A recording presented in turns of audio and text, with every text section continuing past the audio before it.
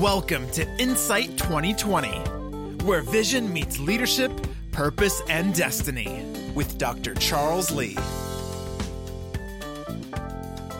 Friends, thank you so much for joining the podcast this week. And based on some of the responses I got from the last podcast, I am excited to bring the next topic. Now, this topic here is a deep one because we all have to face it. And frankly, today we're going to talk about turning the page, starting a new chapter, and how to do that in a way that doesn't alienate everyone around you, but is necessary for you to absorb, digest what's happening around you. And I'm often reminded when I moved from Charlotte back to Orlando, or even from Orlando to Reno, each one of those times were chapter changing. So I was learning a lot about myself. I was enjoying my independence, but really God was really orchestrating a space for me to be free, to be unbothered, to have opportunity to just really look into myself and just get back grounded. So that's what I encourage folks to do.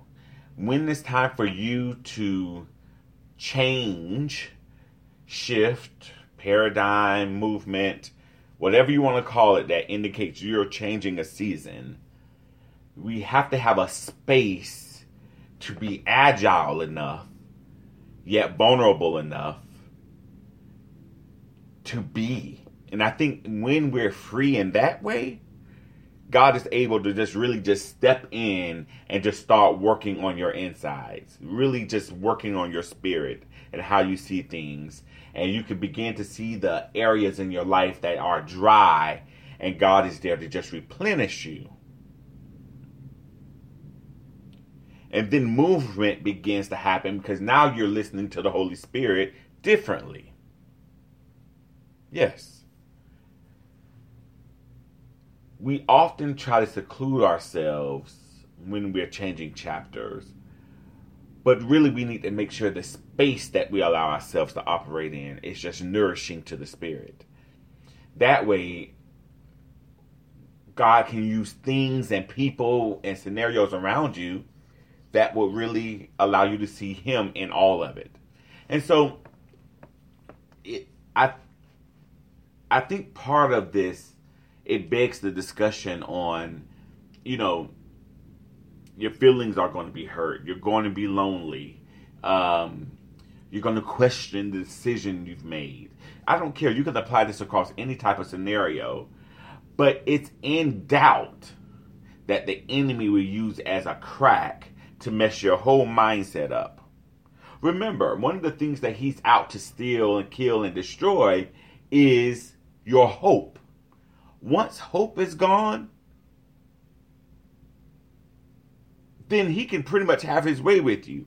But if you keep your spirit strong and you're reminded by the principles of the Bible, and you really just a person that just seek out great joy and happiness and peace, those are things that makes a difference. And when you start operating in that space, you're able to see things clearer.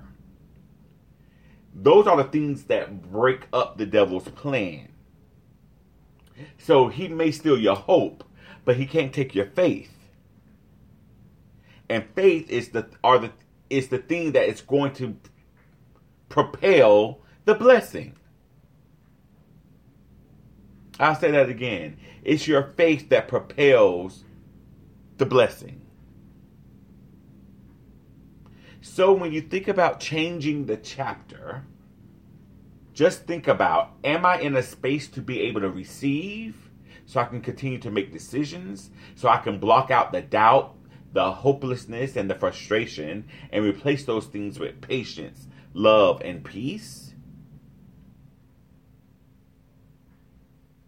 That is where God will meet us at.